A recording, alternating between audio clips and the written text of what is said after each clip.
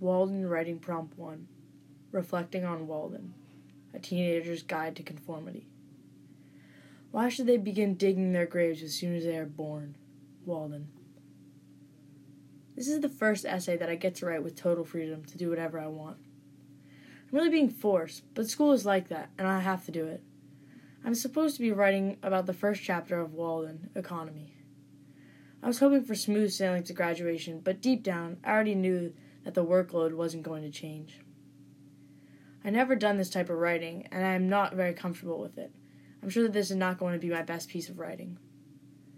I'm going to say, not following a rubric like a machine feels great, and I feel I can take this anywhere. A thesis has never been my strength. I don't like having to condense what I'm going to write in a sentence.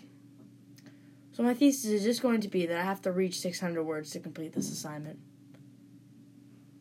When I wrote the following pages, or rather the bulk of them, I lived alone in the woods, a mile from any neighbor, in a house which I had built myself on the shore of Walden Pond in Concord, Massachusetts, and earned my living by the labor of my hands only.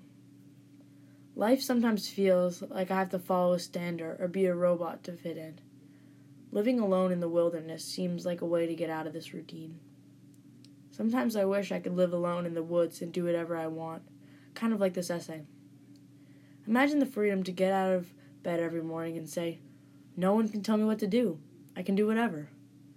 School feels more like I have to go to class and then come home and then do my homework day after day.